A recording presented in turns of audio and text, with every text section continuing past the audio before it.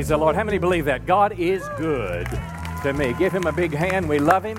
He is good and kind to us. Praise the Lord. Give your neighbor a high five. Tell him you are glad they're here. Well, are you having a good day today? I must confess, I'm a little depressed. You need to pray for me. No, it's true. Duck season is over today. I thought about going this morning, and my wife said, honey, you're the preacher. You need to go to church. So anyway, just kidding, sort of, but I am glad to be here. Hey, we're going to have a good time together as we open the Word of God today. Let me just commend you for being in the house of the Lord. There is something defining in our life when we make the people of God, when we make worship, when we make the teaching of the Word of God a priority. It just kind of helps. The regularity of our gathering together helps our spiritual life. I mean, you don't have to go to church to get to heaven, but it makes the journey there a lot easier. And it makes the journey a lot more productive as we keep our focus on eternal things.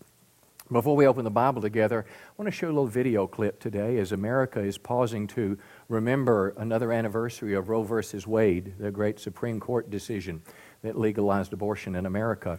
I want you to see a little commercial that's showing across America today about the woman, the plaintiff in the lawsuit, the original Jane Roe of the Roe versus Wade, and she's now become a Christian. And I want you to just take a peek at her story. Most of you won't recognize me or my real name. It's Norma McCorvey. I'm also known as Jane Roe, the plaintiff in the Supreme Court case, Roe versus Wade, which legalized abortion in America and changed our nation in an unprecedented way. Back in 1973, I was a very confused 21-year-old with one child and facing an unplanned pregnancy. At the time, I fought to obtain a legal abortion, but the truth be told, I have 3 daughters and have never had an abortion. However, upon knowing God, I realized that my case, which legalized abortion on demand, was the biggest mistake of my life. You see, abortion has eliminated 50 million innocent babies in the U.S. alone since 1973. Abortion scars an untold number of post-abortive mothers, fathers, and families too. You read about me in history books, but now I'm dedicated to spreading the truth about preserving the dignity of all human life, from natural conception to natural death. Unfortunately, her changing her mind doesn't matter in America today. But you know what? I just want to commend you for joining me in standing for life at all stages today.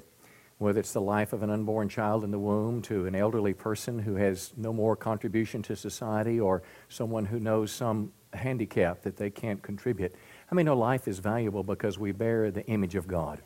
We're created in God's image, and what makes us valuable is not the way we look, it's not what we contribute, but it's the fact that we're created in the very image of God Almighty. And I just want to encourage you, our world today has kind of lost its moral bearing. Many of you, like me, all of us have in some way been touched by abortion. Many of you, like me, in a first-party way. But yet, God wants us to stand for life. Our media today won't let us know that there were from 500,000 to 750,000 people that stood for life in our nation's capital this week. It's kind of on the back burner in America, but I want to commend you for your stand for life at all ages. If you, someone in your family, someone you love has a pregnancy that's unwanted or unplanned for, let us help you. This will not be a place that will condemn you. How many know you're just sitting next to somebody who makes a lot of mistakes too, and you're looking at a guy who's made mistakes in his life, and we'll help you. We'll help you find a way to give that baby a chance in life, whether you raise the child or give it for adoption. I know people that have spent tens of thousands of dollars just to raise a child. So listen, God bless you, and this is a church that values all of us, come on, at all stages of life. Turn your Bibles, 1 Thessalonians chapter 5. I've been doing a series the last couple of weeks called God Still Speaks. Can you say that with me? God still speaks. I know many of us are from a religious tradition that believe that God spoke, but He no longer speaks. And I want to encourage you to give thought this morning to what I'll have to say, to look at the Scriptures with me, to see this idea of God communicating with us is not mystical, it's not weird, but it's a normal part of the Christian life. After all, didn't Jesus say that His sheep knew His Yeah, and there's a sense of intimacy that's there. As we've talked several weeks now on this series, how many know that the primary way God speaks is through the Bible, the written Word of God? The main way God talks to us, come on, is through His eternal Word. Anything else that someone might tell you that God told me or whatever the case is, how many know if it doesn't line up with the Bible, just give it a pitch? The Bible is the authority. We also see in Scripture that God speaks to people through dreams, through visions, and through what's called the still small voice, where God would speak to us, an inner witness of peace. Last week we looked at the idea of prophecy. We looked at the Bible's prophetic scriptures that foretell what's going to happen in the future. I mean, no, the Bible talks a lot about the days ahead. We talked about a New Testament ministry gift called a prophet. We talked about the gift of prophecy, which simply is a person under the inspiration of the Holy Spirit sharing a word, a song, or something written down that encourages or helps another person. It's just that simple. God encouraging me to help you. But yet the Holy Spirit can direct us and big things can happen. I want to show you one more quick video before we open the Bible together about James Robinson.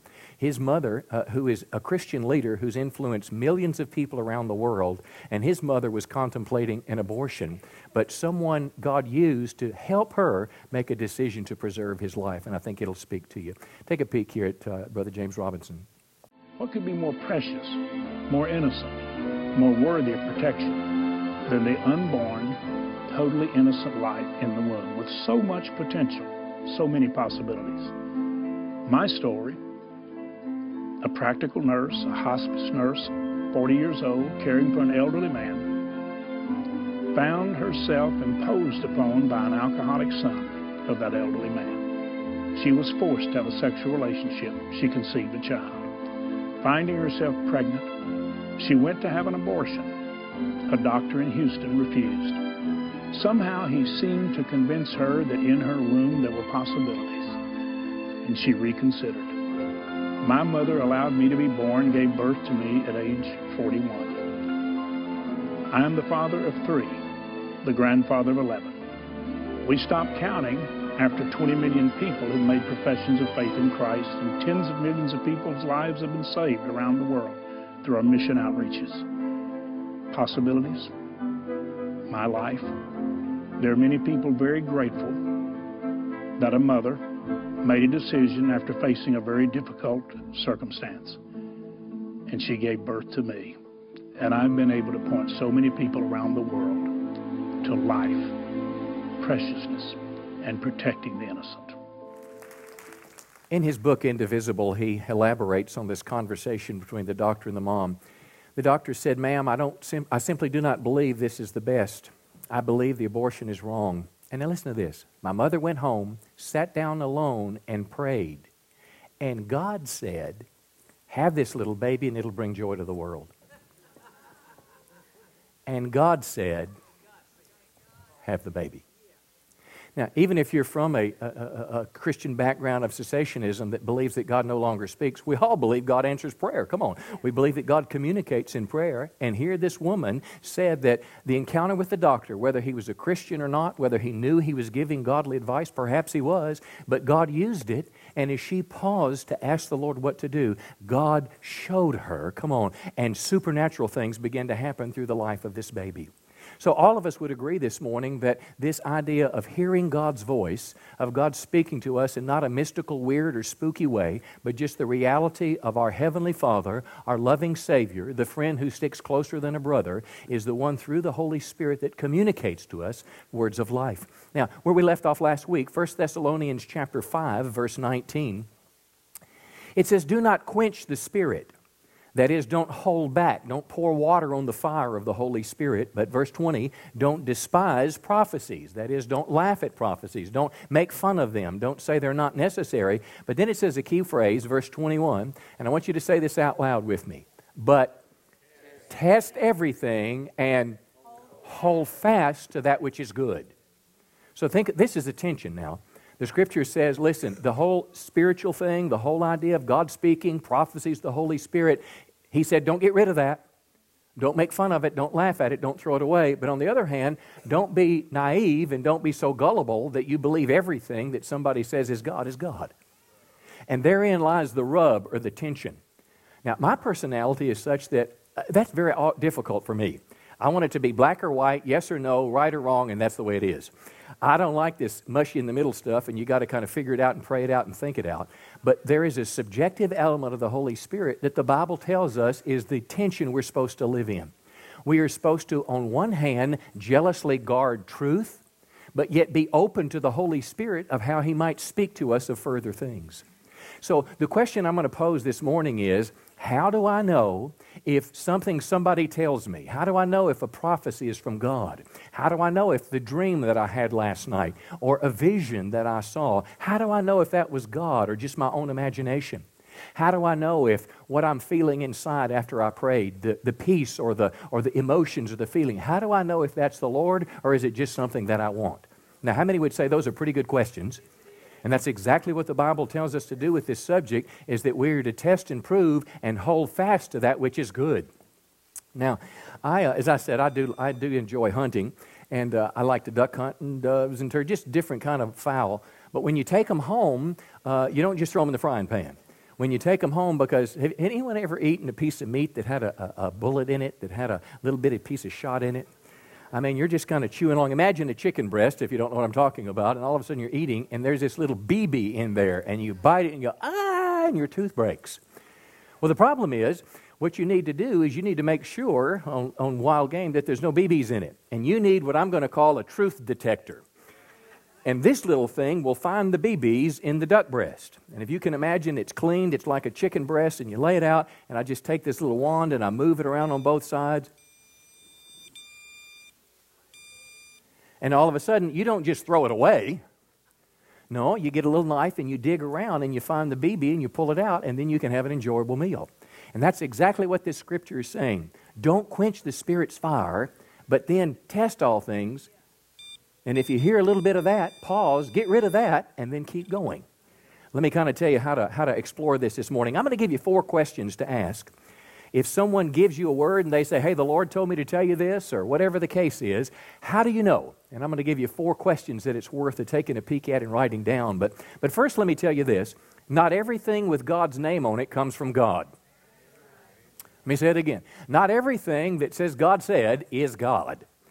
Now, Jeremiah chapter 14, and I want to kind of look at this from 2 perspectives. One is there are outright lies and deception, where somebody's trying to manipulate you. You remember Jesus said in Matthew 24, when He was asked about the end of the world and the second coming, the first thing He said was, don't be deceived, for many will come in my name, saying, I am the Christ.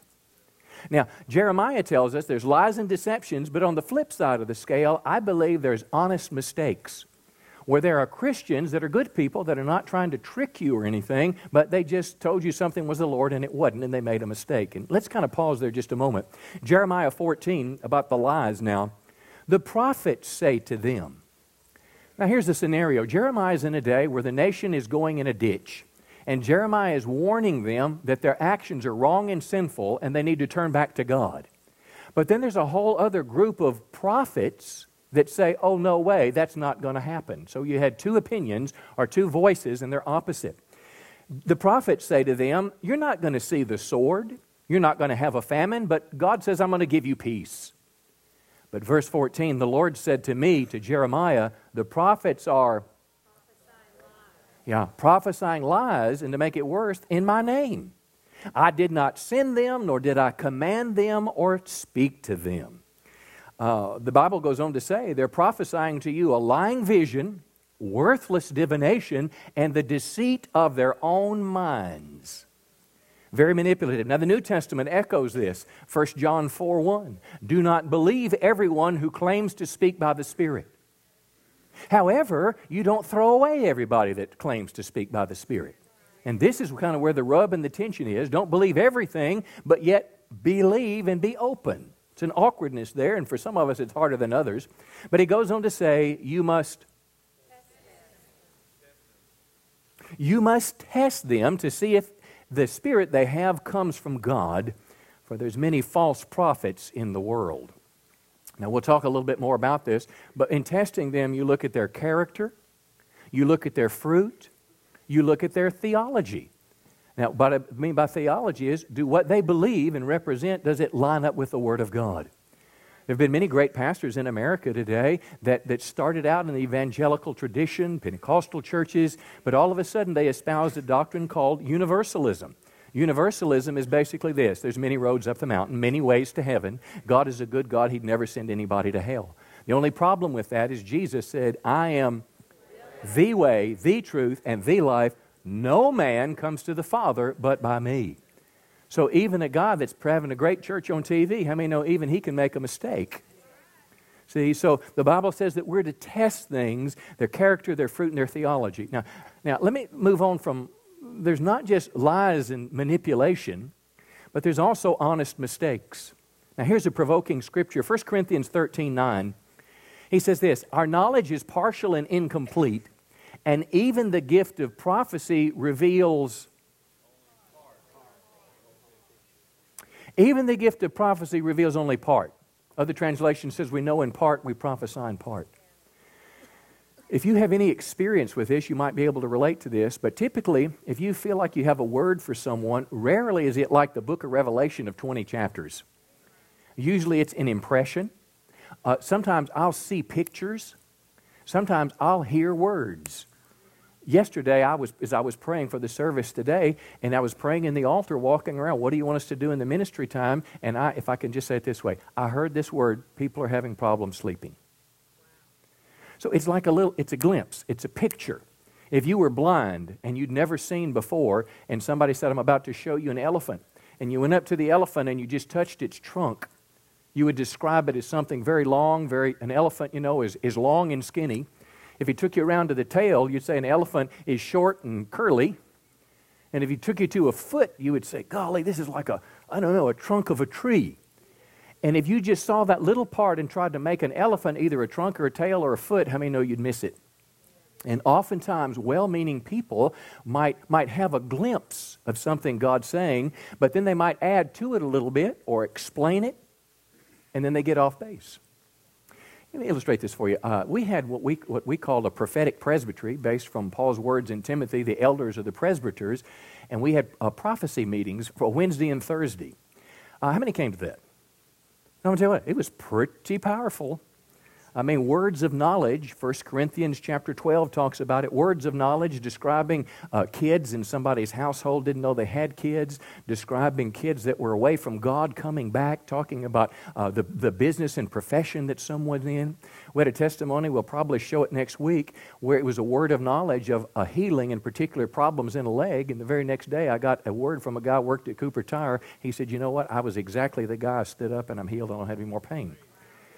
So there was a lot of cool things that happened supernaturally. And I would say of what I heard those nights, 60% I could just say, ooh, man, right on, absolute. But because I didn't know all about the person's life, there was about 35% that I'd say, well, I think so, but I'd like to talk to them about that. And then there was about 5% where I thought, I think you missed it on that one.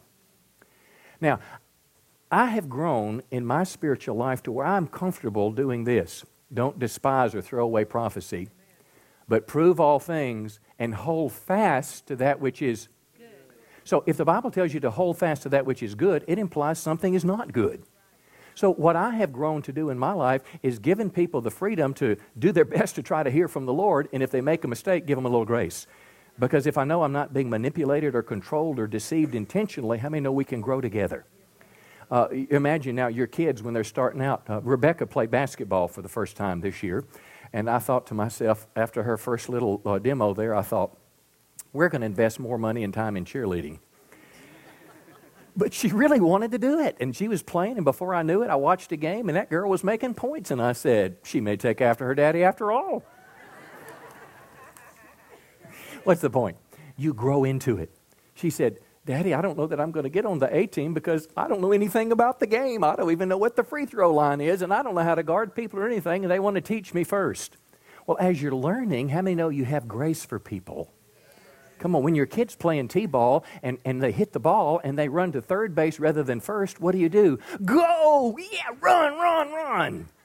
But now if you're a senior in high school and they ran to third base first, that's a different story. How many know this ability as a Christian to grow up and hear the voice of the Lord, we need to mature and grow in it. So anyway, that's just a little extra there. Let's go into these 4 questions now. If somebody tells you, and specifically my point this morning is, how do I know if God is talking to me through another person? I'd suggest these 4 questions. You can write them down or pick them up on the internet in a day or two. Here's the first one. Does their word line up with the written word of God? Let me say it again. Does what they told you line up with the Bible? For example, let's say you're a contractor, and how many of the Bible's pretty clear about not stealing, about being honest? Well, what if they tell you, look, man, nobody checks this. They're so backlogged and things. Just go ahead and just fill out the form. We'll make some extra money and nobody will know. After all, this could be the way God's going to provide for you. Come on. They may even say the wealth of the wicked is laid up for the just. So somebody's telling you, connecting God to something that the Bible teaches against. I'd throw that away. How about this? There's nothing wrong with being gay. God made you that way. After all, there's gay churches. There's gay priests. There's gay bishops. And we all think it's a good thing. Here's what you need to do. What does the Bible say? Now listen, 2 Timothy 3:16. And if you kind of pull back from me just a little bit on that, I want to ask you to do this. Don't put me in the box of a bigot or a homophobe just a moment. Let me help you arrive at how you figure out what's true and what's false. Because this is big. Because truth is not determined with a microscope, a telescope, a philosophy class, a professional association, or the will of the people. Truth, come on, is birthed from God Himself. 2 Timothy 3:16, all Scripture is inspired by God. Now here's the deal. It either is or it's not. And you've got to make a decision, am I going to go with the Bible or am I going to reject it? As most of America is. He goes on to say, Scripture is useful to, what's it say? Teach us what's true and make us realize what's wrong in our life. That's big. Teach us what's true and show us what's wrong. So here's what I say to you. The Bible is the ultimate source of truth, and if somebody tries to tell me God's telling me something's okay or to do something that's against the Bible, dig it out and keep going. I would ignore them and obey God. Come on, somebody give the Lord a good hand. Now here's the second question I would ask. If somebody comes to you and says, God's telling me to tell you this, here's the second question I'd ask. What kind of reputation does that person have? What kind of fruit is in their life? Do they have a track record of godliness? Here's what Jesus said. Matthew 7, verse 15, Jesus said, beware of false prophets who come to you in sheep's clothing, but inwardly are ravenous wolves. In other words, Jesus is saying they look good on the outside. They may go to church, they may have a Bible, they may pray a lot, they may sound very spiritual, but notice what Jesus said. Jesus said, you will recognize them by their fruits. Do you get a grape from a thorn bush or a fig from a thistle? In other words, when you want a peach, you go to if you want an apple, you go to the grocery store because you don't have any, apple trees growing in your yard. Somebody, though, went to the apple tree to get that piece of fruit. And here's what Jesus says. Jesus said, when you're close to somebody and they're talking to you, because here's what I found over time. A lot of times people are strong, insecure, manipulative, and they try to control you through those emotional issues. If you're close to them, you need to back up and say, okay, what kind of fruit's in your life? By that I mean this. What's your home life like? New Testament leadership was excluded if their home was not in order. Are they someone who tells the truth or somebody who lies? Come on. Are they somebody who is independent and rebellious? Or are they somebody who is submissive? Are they somebody who's humble? Or somebody who's prideful? Now, prideful people are not just braggadocious. Prideful people, though, are independent. Nobody tells me what to do. Come on. So you look at their fruit. Are they somebody who does what Jesus said, win souls, the last great commission? Or are they just somebody who always talks about the deeper things? See, what kind of fruit is in their life? And here's the question I'd ask you. If it's a significant decision you're about to make, in other words, a large purchase, moving, changing jobs, changing churches, marrying somebody, Why would God use someone that doesn't have good fruit? Come on, when there's godly people all around you. Why would God use someone that was not on the right wavelength with Him when He's got lots of folks in your world that are living a godly life and have a great track record? Be careful of the influence that people make in your lives. So here's what I'd say. If they don't have good fruit, don't follow what they have to say. Look at their life. And if you got enough of those going off, I'd say smile and thank Him. God bless you, and get away from them myself. Here's a big one. The third question. What do godly leaders in my life say about this word?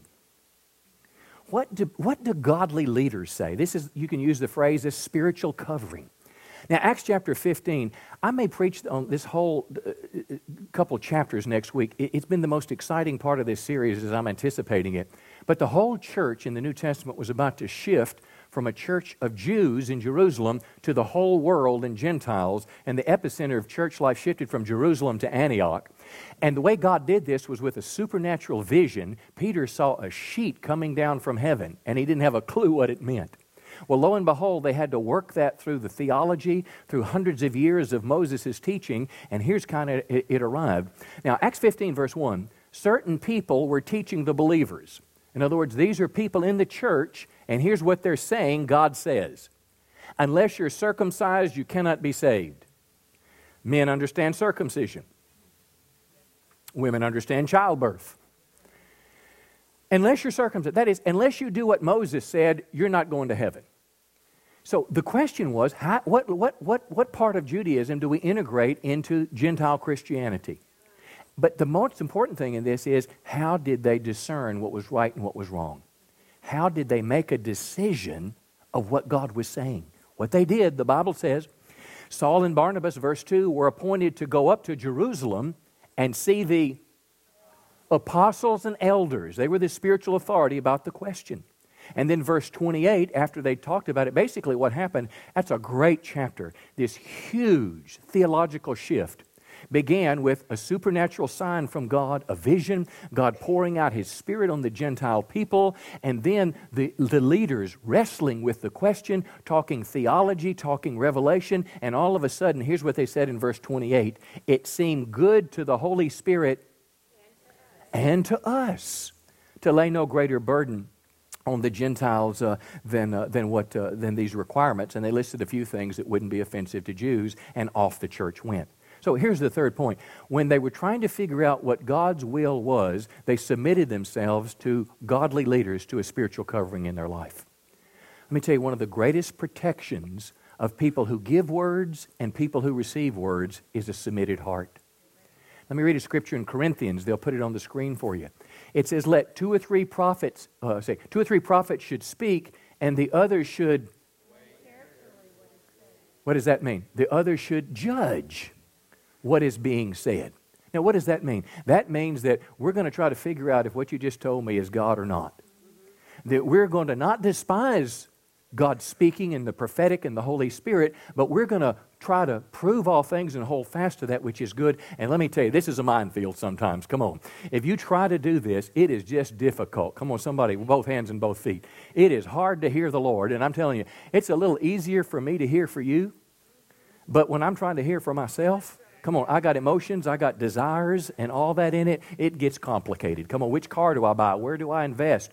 Should I marry? Should I not marry? It's difficult, at least for your preacher here, to always know what the Lord's saying. That's why there is safety, not just in talking to people, but in talking to the right people. And proven godly counsel. Listen, that's what shepherds and pastors and elders and overseers do and are able to provide for you. But let me say this about submission. Submission is not permission giving. I don't want to run your life. I can barely run my own. Come on, don't say amen too loud. But what it is, it's an attitude that you're willing to say, I'm going to drop my pride, drop my independence, and ask somebody else, what do you think? Now, I see this frequently when it comes to marriage. I've had people over time say this, look, I'm not going to talk to that preacher because I know what he'll say. Now, stop just a minute. Here's what she's saying. If I tell that preacher doesn't understand that he is fine looking, he's got money, come on now, I'm about to get a big ring on my finger. Now look, that preacher just doesn't know that I'm going to pray him into the kingdom of God. Now, he's not a Christian right now, but honey, he's got not only a 6-pack, but an 8-pack. Come on now. That man looks good. I want him. And just throw praying out the window. Shouldn't we just think just a second? Why would I not talk to someone? Come on. And it's not just me. You've got spiritual people in your life all around you. Why would I not talk to godly people in my life when I'm getting ready to make a big decision that's going to affect me for the rest of my life? See, there is safety in godly counsel. And again, let me say it again. I don't want to, it's not to try to tell you what to do. Listen, that's why people drink Kool-Aid with Jim Jones. You see, because they just do, whatever you say, I'll do. No, I don't want that. That's immaturity. But what you want to be is become a healthy, mature believer who can stand on your own feet, who can hear God, but also has a submitted heart. Come on. That you are spiritually mature and spiritually strong, but at the same time, you're a responsible adult with your life. See, this Christian thing is not about coming under the rule of a man, but it's about having a submissive heart to be able to submit ourselves, come on, in the big issues of life. And I'm telling you this, if someone ever tells you, I've got a word for you, but don't tell your preacher, come on, don't tell your Sunday school teacher. Or how about this, kids? Don't tell your mom and dad. You know what I would do to that person? I'd say, see you later. I don't know how you unfriend somebody on Facebook, but I would unfriend them over that one, okay? I mean, I have a weak ego. I need as many friends as I can, okay? The only friends I don't accept is some of these girls with crazy names, come on, that are looking for things other than... Do they pop up on your Facebook? Now look, if somebody's named Heck of a Woman, don't befriend that person on Facebook.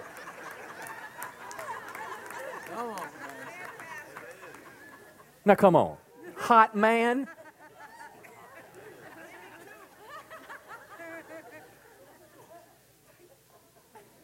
Hottest man in the world? How many pictures do you look at before you decide? Now, you understand what I'm talking about?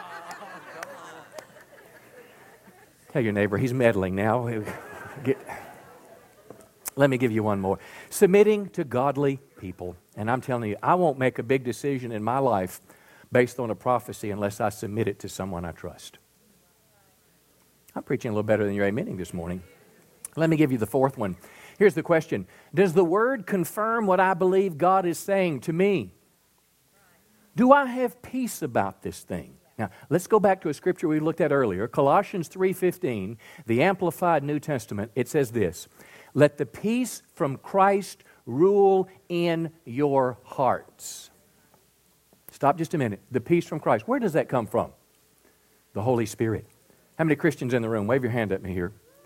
What does the Holy Spirit do? He lives inside us. Didn't Jesus say He would guide us into all truth? Didn't Jesus say He was the counselor? What do counselors do? They speak to us. They show us things to come. Didn't that Jesus said about the Spirit would do? Well, the Spirit will give you peace. And the Amplified New Testament says it'll be peace that acts as an umpire. And what does an umpire do? Balls, strikes, safe, out. He controls the game. I mean, she's back there saying, you're out, coach. Get out of here.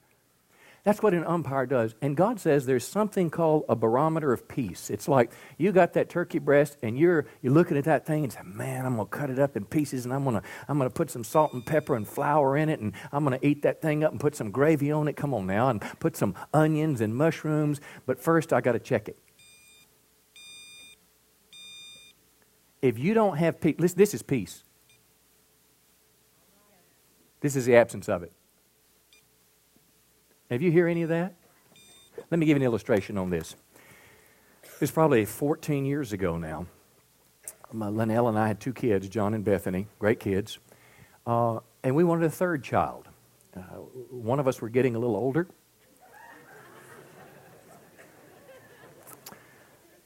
It was me, okay? Anyway, we wanted to have another baby. Instead of a baby, she had 2 miscarriages. It's probably the most difficult time of our married life. I mean, it's painful. If you've ever gone through that, you know what I'm talking about. I mean, praying, going home, crying. Here we are sitting in our house crying over a miscarriage. It's a true story.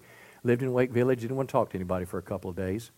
And lo and behold, I heard there was a rumor going around the church, somebody that Pastor Mike had made mad. had left and was going around telling people, you need to get out of that church. God's judging that church. That church is cursed. Okay, is that the Lord or is it not? Well, okay.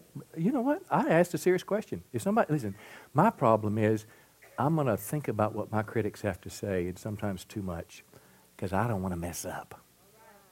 And I don't have it all or know it all. But in this case, I think they missed it. But the bottom line is after we came out of it and kind of got back in life, here's the question again. Should we have another baby or should we not? You don't want to talk about emotion in it? We had emotion. There was a while she said, you know what? I don't want to have a baby anymore. I said, well, I still do. And then we flip-flopped. I didn't want to have the baby, and she did. And 2 years went by, and we're growing frustrated. And I finally took my own advice, and I asked a spiritual father, a counselor, an elder in my own life, and I've got them. I said, what do you think about it? I'll never forget this. He said, you know what? You got 2 kids. They're beautiful kids. They're healthy. You got a boy and a girl. Why don't you just be happy with that? The only problem was Rebecca was still in our heart. Now listen, we didn't have peace about the counsel, but we were submitted, and it was not an issue of rebellion and independence. Come on. This is what I'm talking about. You have to be a mature Christian because ultimately you're going to answer for your life before God. That's right. See, but I'm telling you, the peace works. And Rebecca came into the world. Come on, she's been the joy of my life. She empties my pocketbook. You know what I'm talking about? The last child. She gets away with virtually everything of our first 2 kids say. All right, well, listen, I'm about done today. Those 4 questions, does it line up with the Bible? What is the character, the fruit of the person that gave the word? What do godly people in my life have to say about it? And lastly, does it bring peace in my life? Do I get the yes from the Lord? Let me close with this scripture, Acts chapter 16. Now, I've been talking to you about if someone else gives me a word, how about you yourself? How about if you're feeling the Lord's telling you to do something? How about if you have a dream or a vision? And how about if you just feel an answer for prayer? Let me close with this cool scripture, Acts 16, verse 6. Now, Paul is on his missionary journey. He's out preaching the gospel, doing what Jesus told him to do. He goes through the region of Phrygia and Galatia, and what's it say? Having been... What does that mean?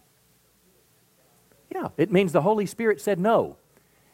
And it wasn't in a Bible verse, and I doubt he took out a billboard. Come on. I doubt he got down the road, and there's this sign of Casper the Ghost, saying, no, Paul, don't go this way. I doubt he got a Facebook post and said the Holy Spirit says no, okay? He was probably friends on Facebook, his Facebook with the Holy Spirit, but it was nothing like that. But somehow the Holy Spirit forbid him to go. Verse 7, when they had come to Mysia, they attempted to go into Bithynia, but the Spirit of Jesus, that's code for the Holy Spirit, did not allow them.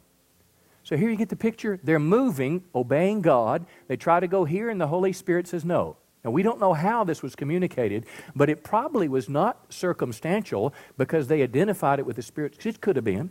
It was probably something on the inside. It was probably something having to do with discernment. In verse 9, the cool thing is this. God comes through. A vision appeared to Paul in the night. A man of Macedonia was there, urging him and saying, come over to Macedonia and help us. Well, verse 10, when Paul had seen the vision, this communication from heaven, immediately we, not just Paul, we, this is Luke, traveling companions, they sought to go into Macedonia, concluding that God had called us to preach the gospel to them. So what's the message here?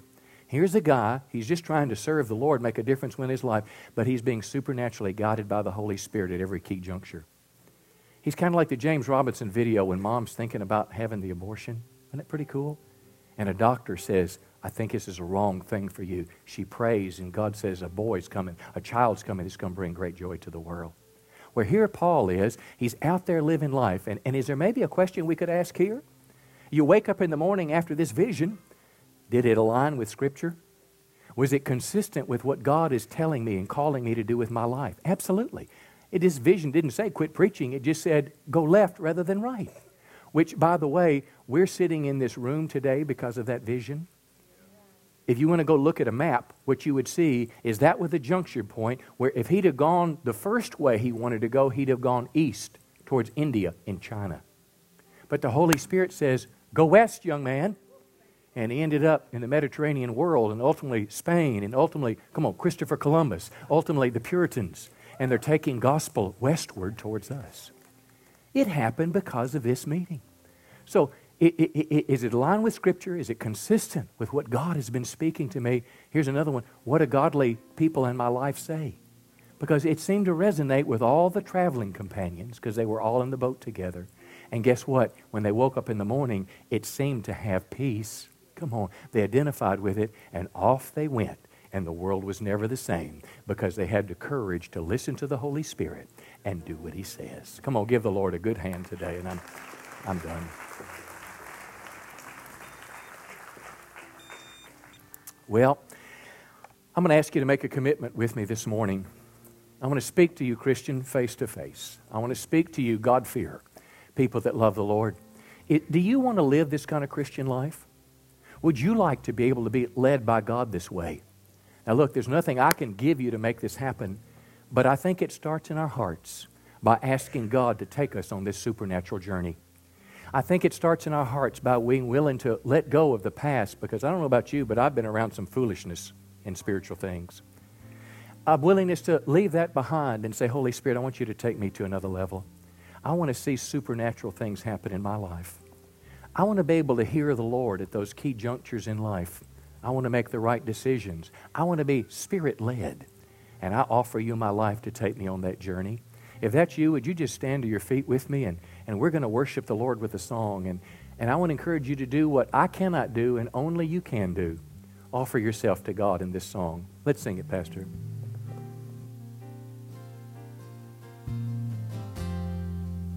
And word of God speak, pour down like a rain, washing my eyes to see your majesty, to be still and know that you're in this place. Please let me stay and rest in your word of God speak, pour down like a rain, washing my eyes to see your majesty, to be still and know you're in this place. Please let me stay and rest in your holiness. Well, Lord, today, just as an act of surrender, I slip my hands to heaven. As a little child, I say, Lord, I want you. Lord, I say that I don't know how to do this Spirit-led thing on my own, but I want you to bring me there. I'm kind of like that kid playing t-ball, and I'm running the third base sometimes rather than first. But I want you to grow me up spiritually. I want to end my life up being like Paul, who could have visions, who could sense when the Holy Spirit says no and when the Holy Spirit says yes. I want to have, Lord, the courage to do what you say. I want to be like when James Robinson's mom was in a pickle, and it was going to be difficult, but yet somehow she knew what God wanted her to do, and she gave birth to a child that's changed the world. That's what we want tonight. And as we stand this morning before you, we say, Lord, would you come to us in a fresh way? Come to us in a fresh way, Lord. Let us leave the past behind, the weirdness, whatever our past might have been. Let us leave it behind, and let us go forwards as spiritual men and women that are mature enough to seek prophecy, not stifle it, but test all things, and then hold fast to that which is true. And this is my prayer in Jesus' name. Everybody say it? Hey, it was good this morning, wasn't it? Yeah, come on, give the Lord a good hand. It was a great day today. Great day this morning. Let me encourage you, we're going to close with prayer, so don't quite turn me off yet, but I would encourage you, we need some more chairs on Sunday morning. If you'd consider coming to our first service at 9 or Saturday night at 6, try one of those out. Just do it for a couple months and rotate a bit. It would help us a bit. But let me ask you to do this morning, or I'll ask you this question. What has the Holy Spirit said to you this morning? Has there been something just resonating inside you that you need to kind of seal that with God in a very personal way? I'd encourage you, don't run out before it's over. Don't run out before, God is finished with your life. If you're here this morning, and maybe you're like me. There was a period of time in Linnell's and my life, and And when we left California, we'd had some bad experiences with prophecy and words, and I told myself, listen, I'm just not going to do that. I'm not going to have a church like that. So I took about 6 months, and I went the other extreme.